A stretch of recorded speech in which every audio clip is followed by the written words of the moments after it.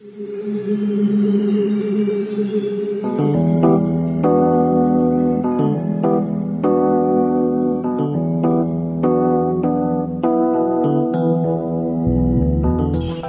is the Mizzou Sports Podcast, presented by the Columbia Daily Tribune.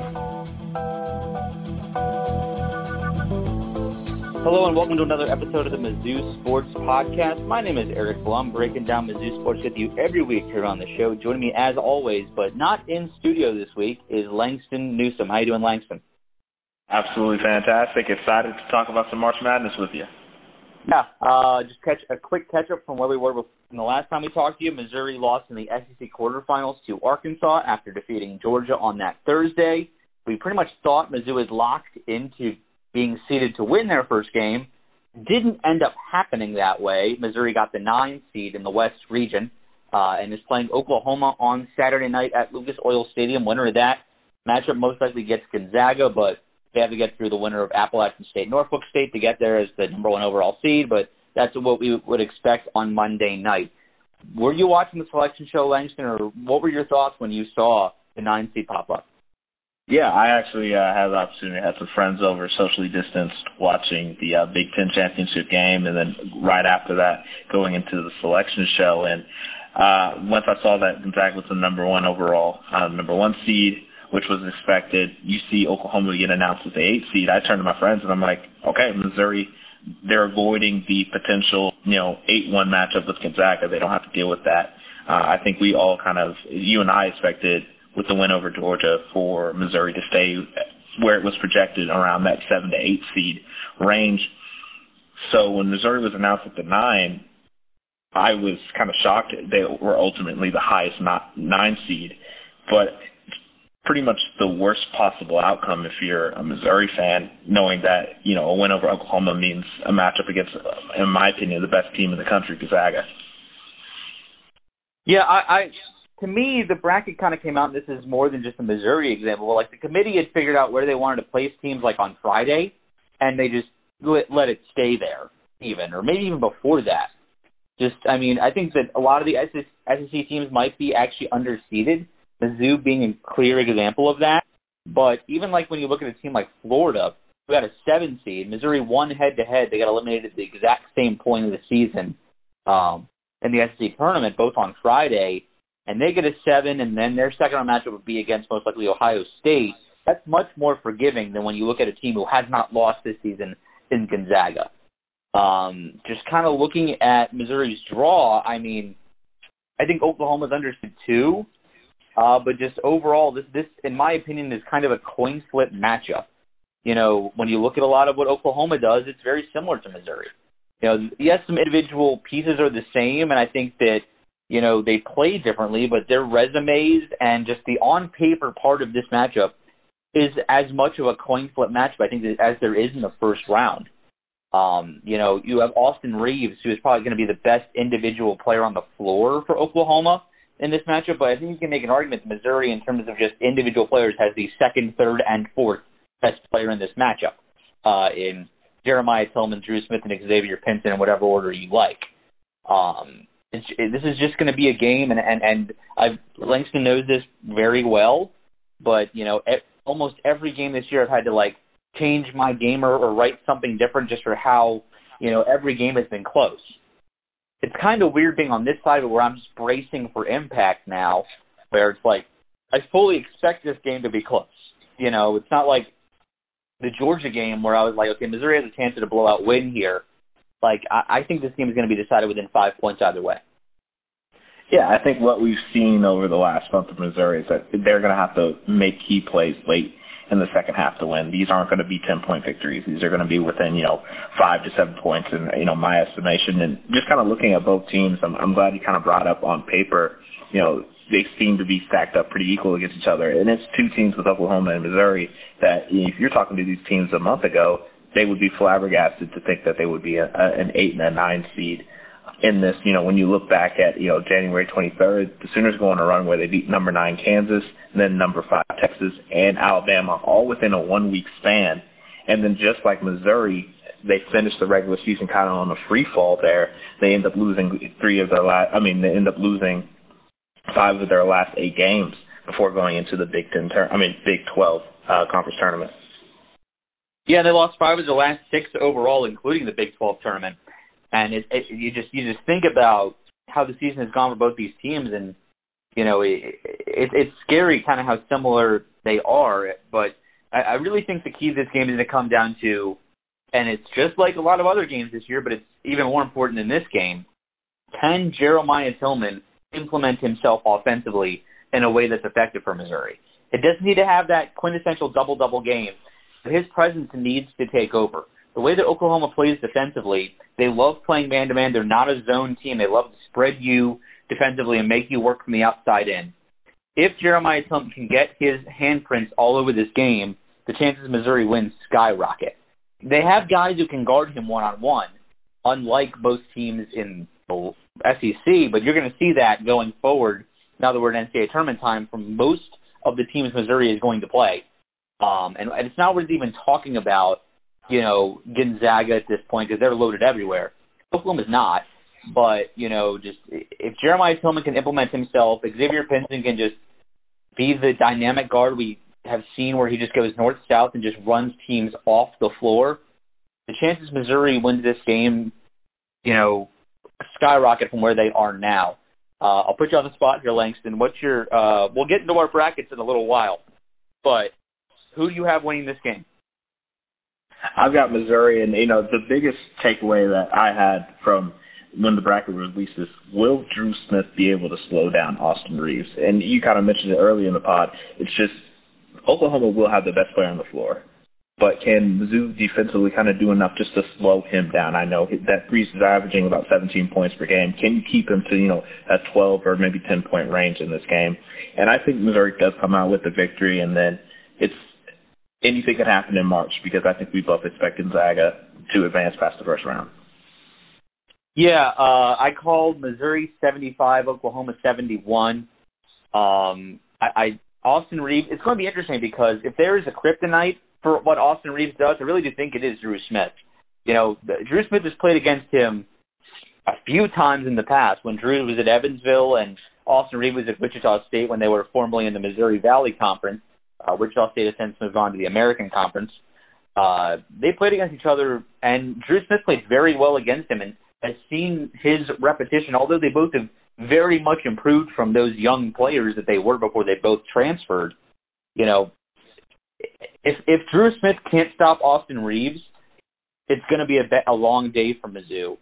But on paper, Drew Smith has the talent to do it. It's just going to be interesting to look at which team can kind of get out of their doldrums, too. At the end of the day, Missouri has not seen, the best consistently from this team in over a month, and it's about the same for Oklahoma.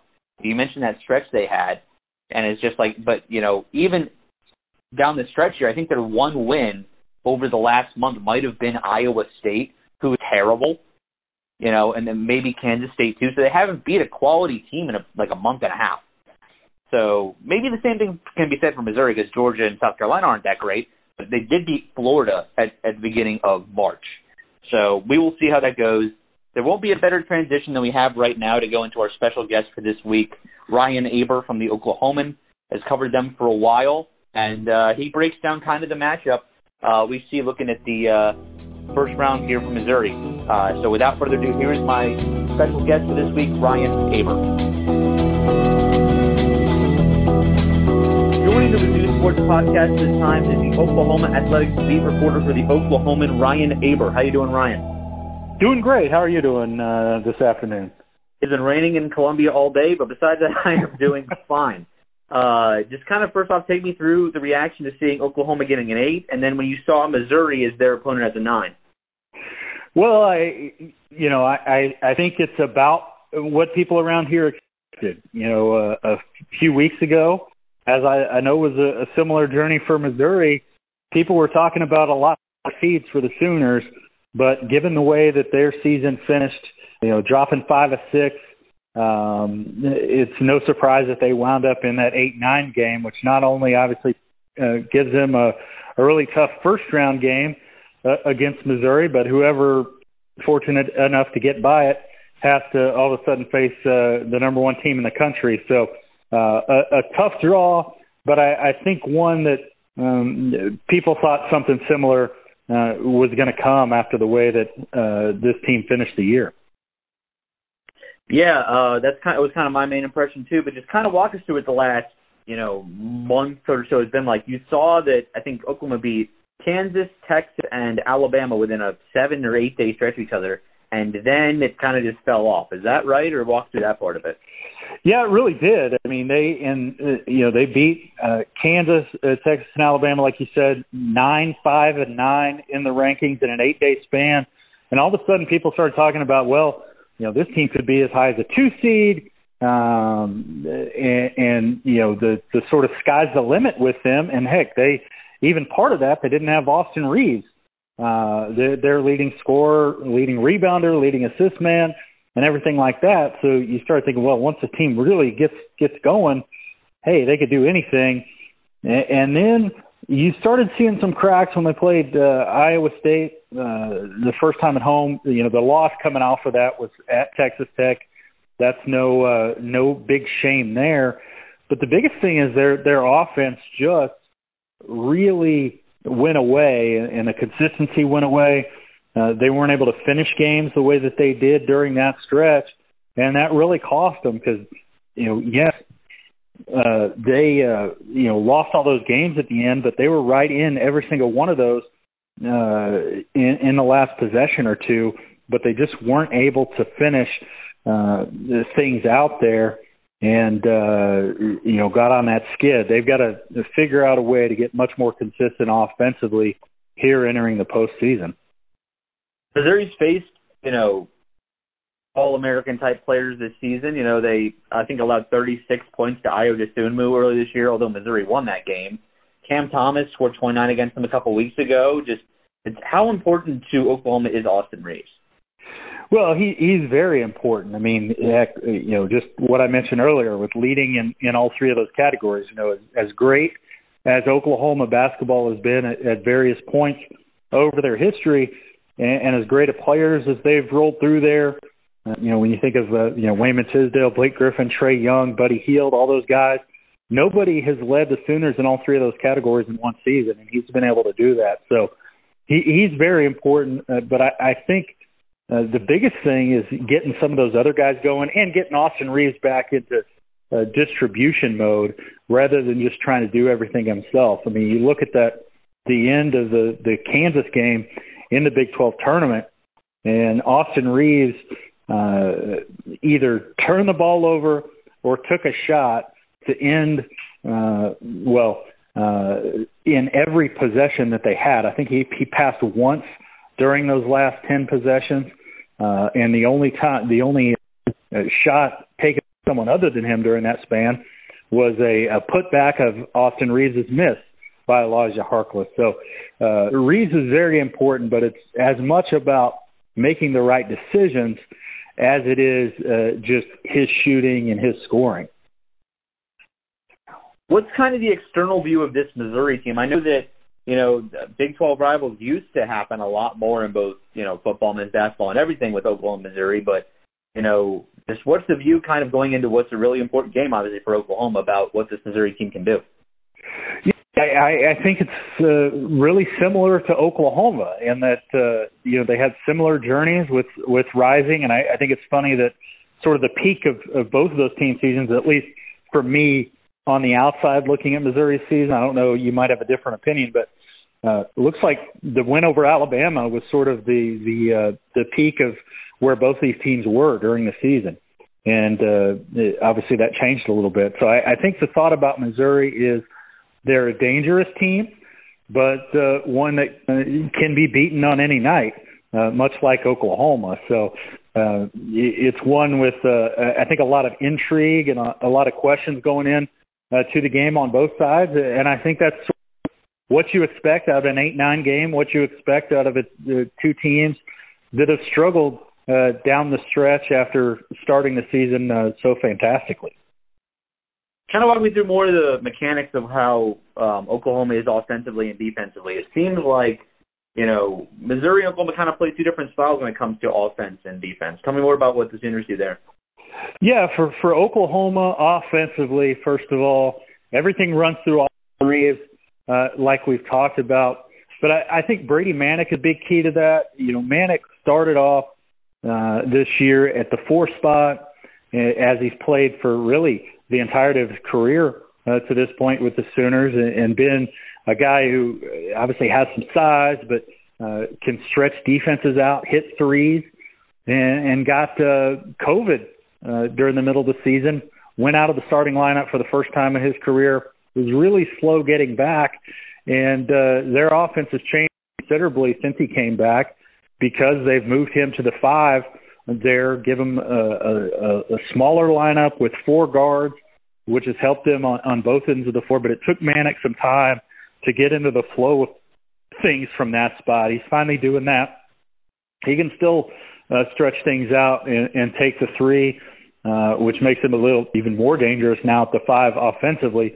But they go as their guards go, and obviously Austin Reeves is the biggest key to that, but Umoja Gibson has been a big-time three-point shooter for him, hasn't been as consistent recently as he has, and I think that's one thing that's sort of been overlooked in some of their struggles. He's come up with some big games, but really hasn't been able to hit those shots game after game that he was earlier in the year.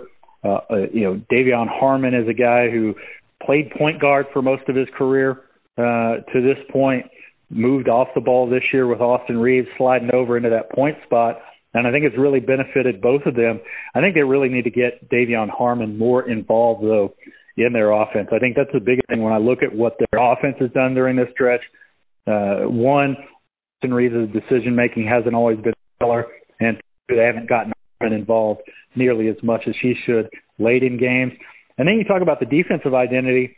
Their defensive identity completely flipped when Brady Manick went out because of the changes that Lon Kruger was really forced to make, because not only was it Brady Manick going out, but it was Jalen Hill who was his backup at that time. So they were forced to do some different things. That's when they went to that 4-guard lineup. And that's really when Elijah Harkless became the heart and soul of Oklahoma's defensive effort. He was little used early in the season, was coming off the bench and not playing a whole lot of minutes, but he really thrived in that environment and was able to become sort of their defensive tone setter. I think, and again, this is just from the outside looking in, but it seems like he's very similar to what Smith brings Missouri as far as, being that defensive lockdown guy who gets the other team's, top perimeter guy and tries to slow him down. So I think that that's going to be a big matchup key there. And I think the other thing is how Oklahoma uses Kirk Watt, who's, one of their few really big guys, hasn't been used consistently very often, but Lon Kruger has picked his spots with him, and certainly with Missouri, with some of the size that they have inside, you could see that Quas getting a little bit more of an opportunity than maybe he has to this point. I imagine you're referring to Drew Smith there, because I'm sure with a little bit of research you've done about Missouri, the starting lineup and then the first guy off the bench, 3 of their last names are Smith. Yeah, I did. I did mean Drew Smith there. But yeah, I was looking at that when I was looking, mainly comparing the team that OU played a year ago and the team that they played this year. And yeah, I see, Drew, Mark, Mitchell, and you're like, goodness, I don't envy y'all having to make sure you keep those straight, because I know I've had that issue a couple times with guys who even have similar names, much less 3 guys with the same last name. None are related, and once you get it, you kind of get the hang of it, but it does take a little while. And then you mentioned Davion Harmon, and I got to see him once in high school, and he was a point guard then and just an absolute elite distributor at the high school level. And it's interesting to hear you say that he went off the ball, because that was kind of his biggest strength coming out of Denton Guyer. So it was interesting to hear you say that. Kind of going to the NCAA tournament as a whole now, have you filled out your bracket yet, Ryan? I have not yet, and I need to, because I have to. We're doing a little roundtable thing with the people, for the 4 guys who cover college basketball at our spots, and I've got to get my Final 4 in before too long. But I've got it pulled up here so I can at least hopefully make some sense as I talk about We'll start what the bracket looks like. Just kind of give us the first impression. Do you have a prediction for how Oklahoma Mizzou plays out? And then does either one of them have a shot at getting to the Sweet 16? Well, I think this is going to be a game that's going to be tight to the end, and it's going to come down to who makes plays late. And I think that it's going to be about one of these teams bucking the trend and finally finishing against another good team. Oklahoma hasn't played just incredibly horribly for most of this tough stretch, but they haven't been able to finish. I, right now, lean toward Oklahoma in a very tight game, but certainly can see that one going either way. I just think that Brady Manick is going to be a difference maker in this game and be able to give them a little bit different element. And then Austin Reeves, with what he's been able to do, I think he's going to be able to shake that off. As far as either of these teams having a chance in the second round, I think it's certainly tougher than any other matchup that you can have when you're going against a Gonzaga team. But this is a Gonzaga team that, yes, they're undefeated, and yes, they're fantastic. I've got a chance to watch them a couple times recently, but they certainly haven't been tested night in and night out, especially since the year turned over, in the way that Oklahoma and Missouri have been in their leagues, and certainly Oklahoma with the way that the Big 12 has been with those guys higher up. I think the problem for both of these teams, though, if they are able to win the first round game, is yes, you can beat Gonzaga, you can knock them off in a one-night affair. The question is, can you go any further than that and do it, 2, 3, 4 times? And I think that's where it becomes really difficult for each of these teams. That being said, I'd pick Gonzaga to win in the second round, against either of these guys. Any other further predictions you want to give us as a preview for whatever bracket you end up doing? Yeah, and in that region in the West, I really like Gonzaga. I think clearly, what we've talked about, they haven't been tested a lot, so you could see certainly once you get to the Elite Eight, if they're playing probably an Iowa team that I look at that bottom half of the bracket, I think that'll be a great matchup, but still think that they can get through that. In the East, I really like whoever comes out of the bottom part of that bracket, Alabama or Texas. I think Texas right now is playing fantastically and playing the way that they played early in the season, which is really, really good. I think that they present some matchup problems, and Shaka Smart, I think, has done a fantastic job, certainly his best job during his time there. So that'll be interesting to watch, and certainly Alabama with Nate Oates has been fantastic there. I think that's going to be a great game if that works out like that. Over there, over in the Midwest, an Illinois-Oklahoma State matchup would be phenomenal on several fronts. First of all, these teams are both really fun to watch, and their styles, I think, would make for a fantastic game. But also Brad Underwood, Illinois' coach, against Mike Boynton, who was his assistant at Oklahoma State for the one season he was there and has done a great job. And clearly Cade Cunningham right now playing as well as anybody in the country. So that would be a great matchup. And I think the team that won that game would have a great shot at going into the Final Four. And then finally in the South, I like Baylor. I like what Scott Drew does, especially in the postseason. I think it oftentimes has worked out better for him in the postseason than it has in the regular season. Clearly, they had a great regular season. I think they finally gotten their feet under them a little bit, just sort of ran into a buzzsaw with Oklahoma State and Cade Cunningham in the Big 12 tournament. But I think that I'd pick Baylor to go in that region as well. And my favorite first-round matchup, probably of all of them, weirdly is going to be that Arkansas-Colgate game. I think Colgate is a team that got really underseeded at 14. I mean, heck, you look at the net, I think, what are they, number 9 in the net rankings? I think that's a tough matchup for the Razorbacks. Going to be a great first-round game. and it'll be fun to see who is able to get out of that with a win, because that's a really intriguing matchup there in the first round, which you don't normally think of for 3-14 games. I agree with you there. Having seen Arkansas live twice this year, they can shoot it lights out. So there might be a lot of points in that game. Before we let you go, Ryan, where can everybody read, kind of from the opponent's perspective this week? Where can they find you online to read our Gannett brethren in Oklahoma City? Yeah, you can find me online, my stuff online at Oklahoman.com. And you can catch me on Twitter at RYABER, Rye Aber. All right, thank you, Ryan, so much for joining us this week, and I guess I'll see you in Indianapolis. All right, sounds great, Eric. You have a good one. We would like to thank our sponsors for the Columbia Daily Tribune's Mizzou Sports Podcast. University of Missouri Healthcare. University of Missouri Healthcare is proud to be the official sponsor of MU Athletics. Blue Events. Let Blue create the perfect event. Their passion for food, service, and presentation ensures that you will have a seamless and memorable event, no matter the size. They will work with you to bring your vision to life. Phyllis Nichols, State Farm Insurance. There when things go wrong, here to help life go right. The Mizzou Sports Podcast is brought to you by Zaxby's, the home of handmade-to-order chicken, salads, and more than a dozen mild-to-wild sauces. Stop by your neighborhood Zaxby's today.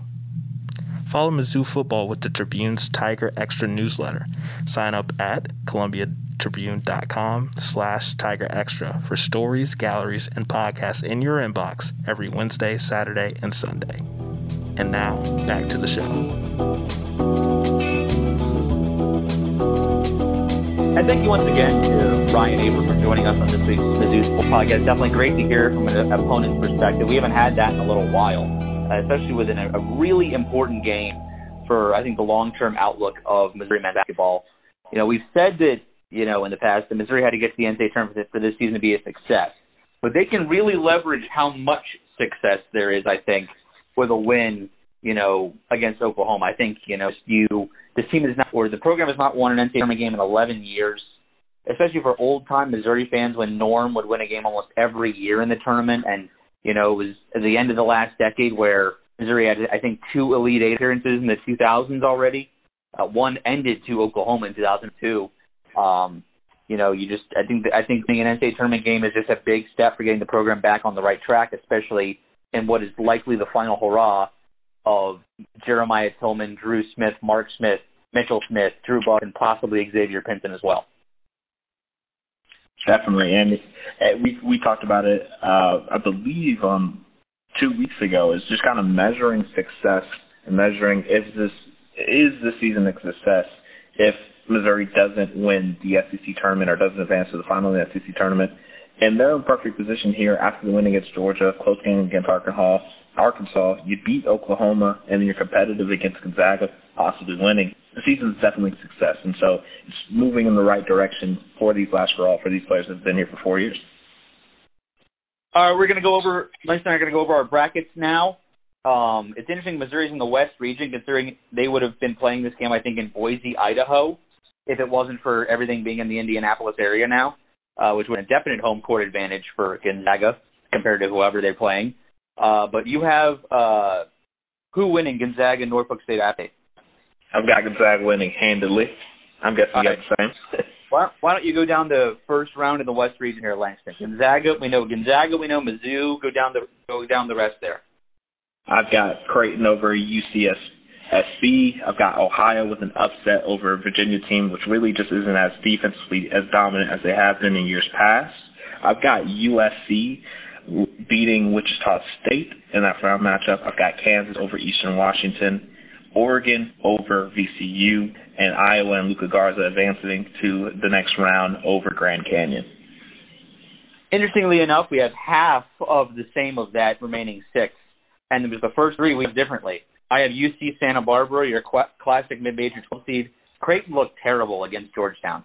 And, you know, so I got to take UCSB here as the 12 seed. I do have Virginia beating Ohio. I watched Ohio win their conference. They're good. I don't think they're just convincingly great. They could win this game. Worst teams have won NCAA tournament games. And no matter who it is, Wichita State or Drake, I will be taking them to beat USC. I have Kansas coming off of a COVID pause over Eastern Washington. Give me Oregon there as well. I think the ECU is just not the same ECU team we've seen that's made tournament runs in the past, and Iowa over Grand Canyon easily. In the Sweet 16 of the West region, give me Gonzaga, give me Virginia. I will take the play-in winner, no matter who it is, over Kansas, and give me Iowa. I think Oregon has a big man in LJ Figueroa that might give Luka Garza trouble. There's just too much talent on Iowa for me to go against them at this early. Exactly, yeah. I've got Iowa advancing as well. I think it would be a crime to not be able to see Luka Garza in the Sweet 16. I've actually got USC over Kansas. Just coming off of that COVID pause, and I really do want to see Evan Mobley advance deeper into the tournament. That was purely kind of a hard pick for me. I just want to see more of this USC team. And then I've got Gonzaga beating Missouri and Creighton moving on in the Elite Eight there. Sweet 16, excuse me. Okay, so your two Elite Eight teams out of the West are Gonzaga and Iowa, I'm guessing. Yep. As same for me, and who do you have advancing the Final Four? Gonzaga. As do I. Going down to the East region, my high school graduation took place at the gym at St. Mary's. I do have them beating Texas Southern, but I don't have them beating Michigan in the first round there. I think this is another great 8-9 matchup, LSU St. Bonaventure, but I'm going LSU. Just Cam Thomas is the difference. Give me Georgetown over Colorado, Florida State over UNC Greensboro, the play-in winner over BYU. In the West Coast Conference Final, the way they let Gonzaga come back in is just a red flag for me. I cannot take BYU here. Give me Texas over Abilene Christian, Maryland over UConn, and Alabama over Iona. How about you, Langston? Yeah, we're in agreement for most of those. I've got Michigan and LSU advancing. I've got Colorado over Georgetown. I know Georgetown went on that run to win the Big East, but I don't really think that is a good team. I think they just got hot at the right time. I think that ends with the first round of the NCAA tournament. I'm in agreement with you, whether it's Michigan State or UCLA. I just didn't like what I saw from BYU down the stretch, and I'm glad you brought that up. Letting Gonzaga back in that game when they were in firm control is a humongous red flag for me. And I've got Maryland against Alabama. You have Texas and Florida State as well? Yes. Okay. Sweet 16 going down the East. Who do you got, Langston? I've got LSU with the upset over Michigan. And I just think the LSU team is deeply talented, and we saw that against Alabama in the SEC tournament game. SEC championship game. Got them with a huge upset, 8-1 right there. Got Florida State advancing past Colorado. Then I've got Texas beating whether that's Michigan State or UCLA. And I've got Alabama beating Maryland. Yeah, we're the exact same on all four. LSU's got to be a popular pick to take over Michigan. I have them there as well, Florida State, Texas, Alabama. I thought about doing the play-in winner over Texas because they just get caught, but I just think that Shaka Smart this time of year, you can't eliminate them that early. Going forward, I have Florida State and Alabama in the Elite Eight, with Alabama advancing to the Final Four. How about you, Langston? I've got the opposite. I've got LSU and Texas advancing to the Elite Eight, and I've got Texas advancing to the Final Four. Just the amount of length, shot creation that Texas has, I just think they get on a run here, and Shaka Smart returns to the Final Four. Let's go to the South region. Let's go down the first round winners for you, Langston. I've got Baylor over Hartford. I've got a toss-up game. You talk about the 8-9 matchup in the West between Oklahoma and Missouri being a toss-up. I felt the same way about North Carolina and Wisconsin. I've got the Badgers moving on. I've got Villanova over Winthrop, Purdue over North Texas. Got an 11-6 matchup. I've got Utah beating Texas Tech. Arkansas, who just seems to be moving in the right direction here, over Colgate. Florida over Virginia Tech. And I've got Ohio State. Has to be looking at this region as being extremely favorable because I think they match up well against Baylor. But I've got Ohio State over Oral Roberts. I have a lot of the same. Give me Baylor over Hartford. I do have UNC over Wisconsin, just two teams moving in opposite directions. Winthrop, I like just their record and how they've done this year, consistency. I'm taking them over Villanova, who just seems to be hit or miss in March this time, and just they go out early or they make a deep run. There's really no in between for them, so I'll go with them going out early this year. I think what Texas is actually not a very good team, despite them being ranked 13. Watched their championship game in Conference USA and barely put up 50 points to win their conference. That was just a poor offensive night, so give me Purdue playing close to home. I have Texas Tech. They seem to be really good this time of year. Arkansas, I'm a little scared of this Colgate team. I'm not going to lie.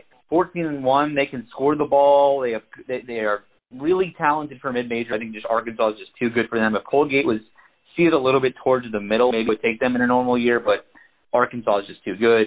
Give me Virginia Tech, just as a kind of in a toss-up matchup, Florida, Virginia Tech there, and Ohio State over Oral Roberts. I feel kind of weird saying who I have in the South region, Sweet 16, just because I went with complete chalk, which I usually don't do. Baylor, Purdue, Arkansas, Ohio State in the Sweet 16. I've got the same Sweet 16, and then I've got Ohio State beating Baylor to advance to the Final Four. I have Arkansas beating Ohio State there, and Arkansas again beating Baylor to go to a Final Four. This is the one I don't really feel confident about. I don't think Baylor has the legs to keep up with a lot of these teams late. They showed a lot of flaws down the stretch. So really the winner of the Arkansas-Ohio State game right there really was my pick. And I don't know, I just think that what I saw from Arkansas makes them a little streaky, and I think that they can reach a Final Four here. Now the Midwest region in particular, for me, I hate this region completely. It is figuratively, not literally, top-loaded. When you look at just the 1-16, the 8-9, the 5-12, and the 4-13 matchups, so many great matchups. You look at the bottom half of the region for the 6-11, 3-14, 7-10, and 2-15, I almost hate every single one of those matchups.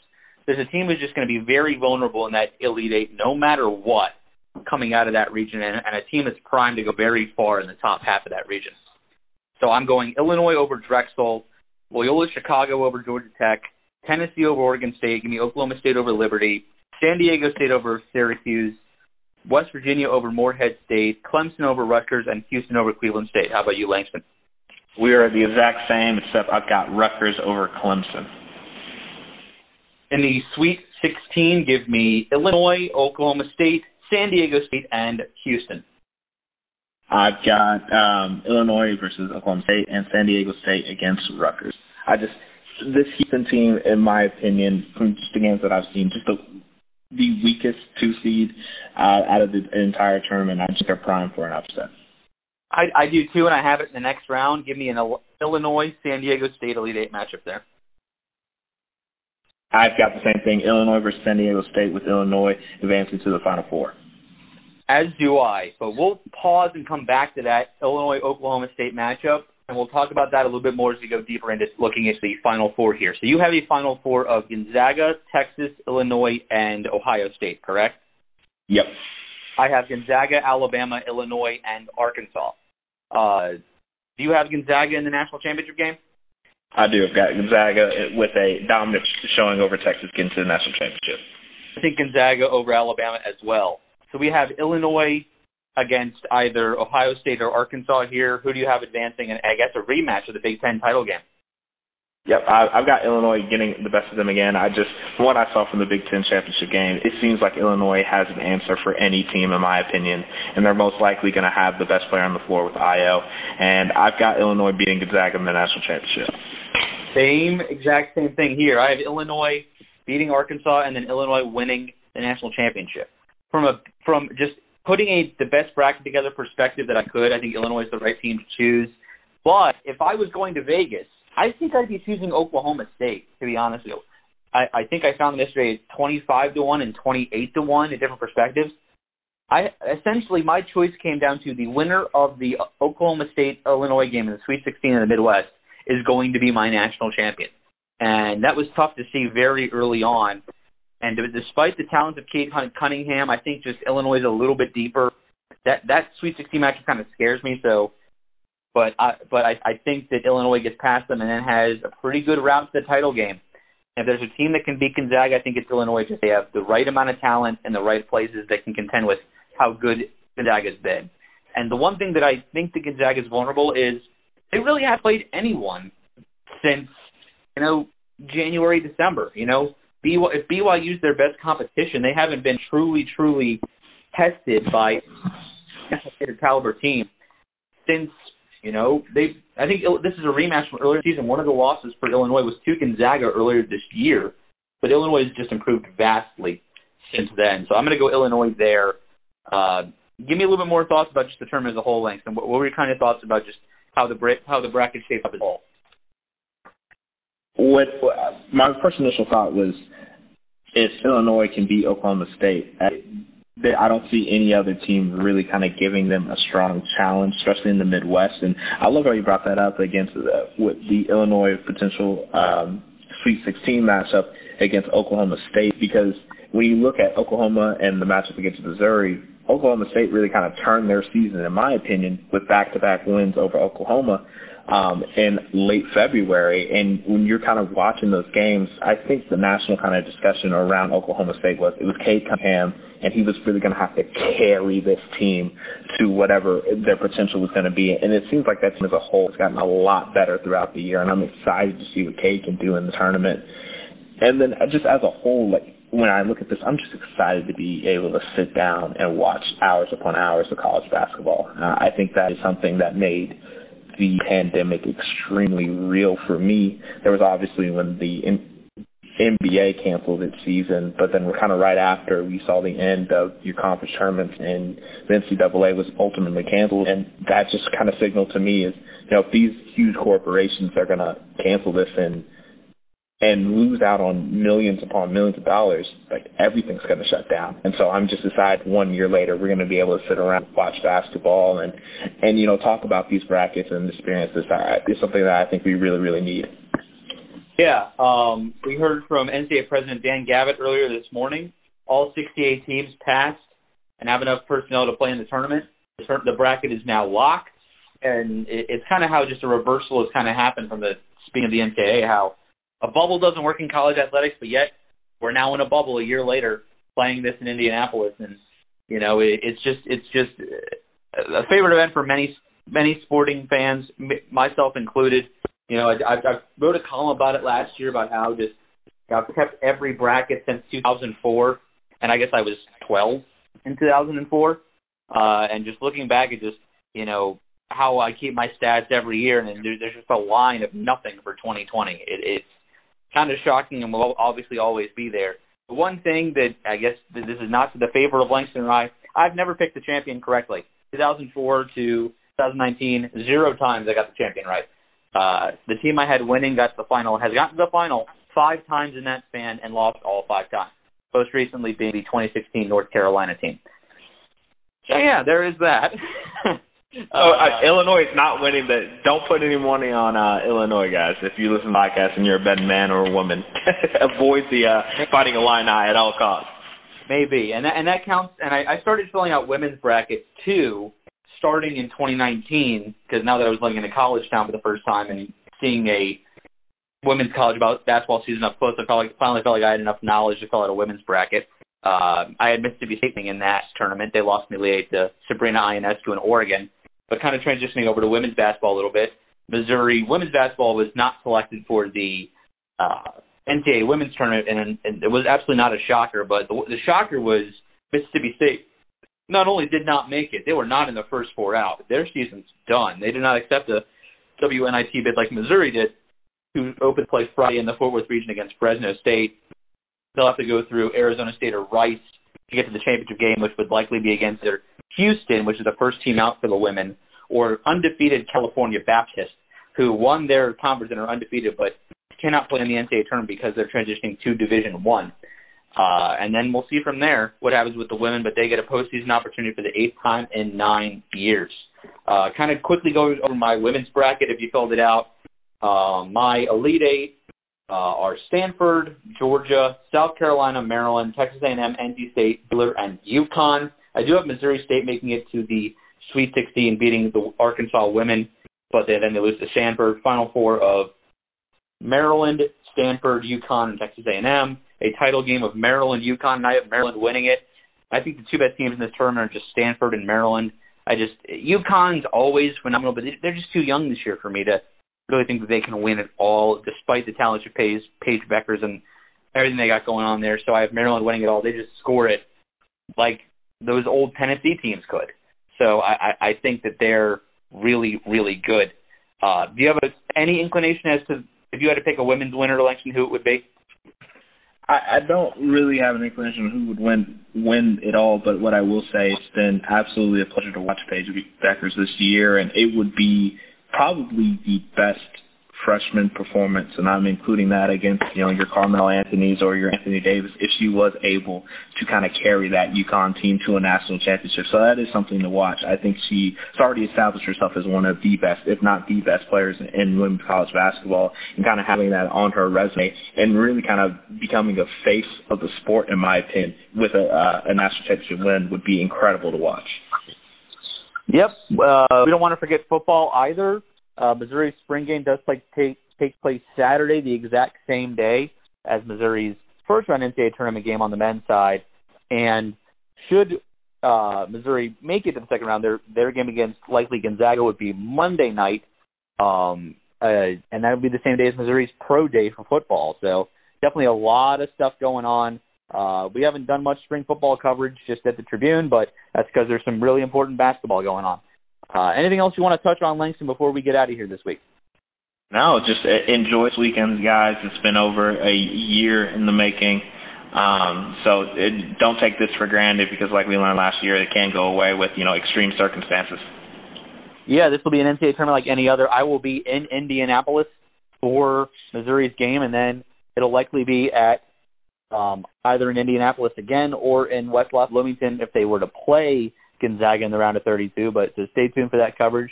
But for Langston Newsome, I'm Eric Blum. Thank you for listening to this week's Mizzou Sports Podcast, and we will see you next time.